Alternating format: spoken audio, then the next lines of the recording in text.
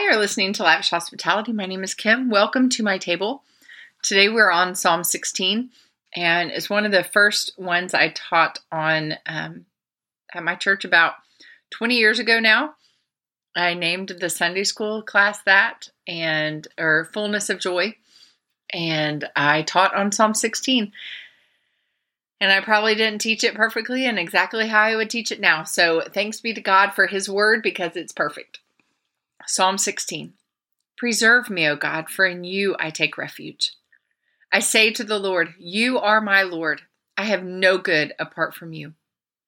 As for the saints in the land, they are the excellent ones, in whom is all my delight.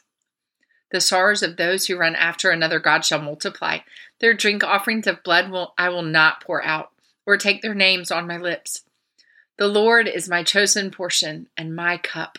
You hold my lot. The lines have fallen for me in pleasant places. Indeed, I have a beautiful inheritance. I bless the Lord who gives me counsel. In the night also my heart instructs me. I have set the Lord always before me. Because he is at my right hand, I shall not be shaken. Therefore my heart is glad and my whole being rejoices. My flesh also dwells secure. For you will not abandon my soul to Sheol, or let your Holy One see corruption. You make known to me the paths of life.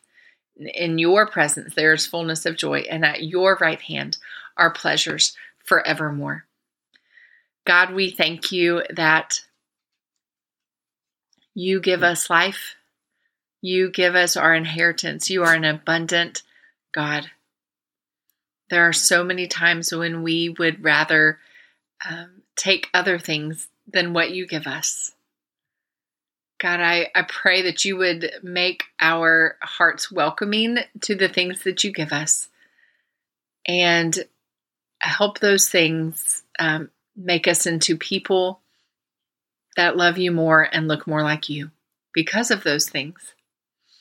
Whether they are hard or great, let us look to you and know that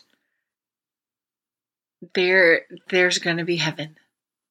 Let us look forward to the day when our joy will be complete because we will stand by you.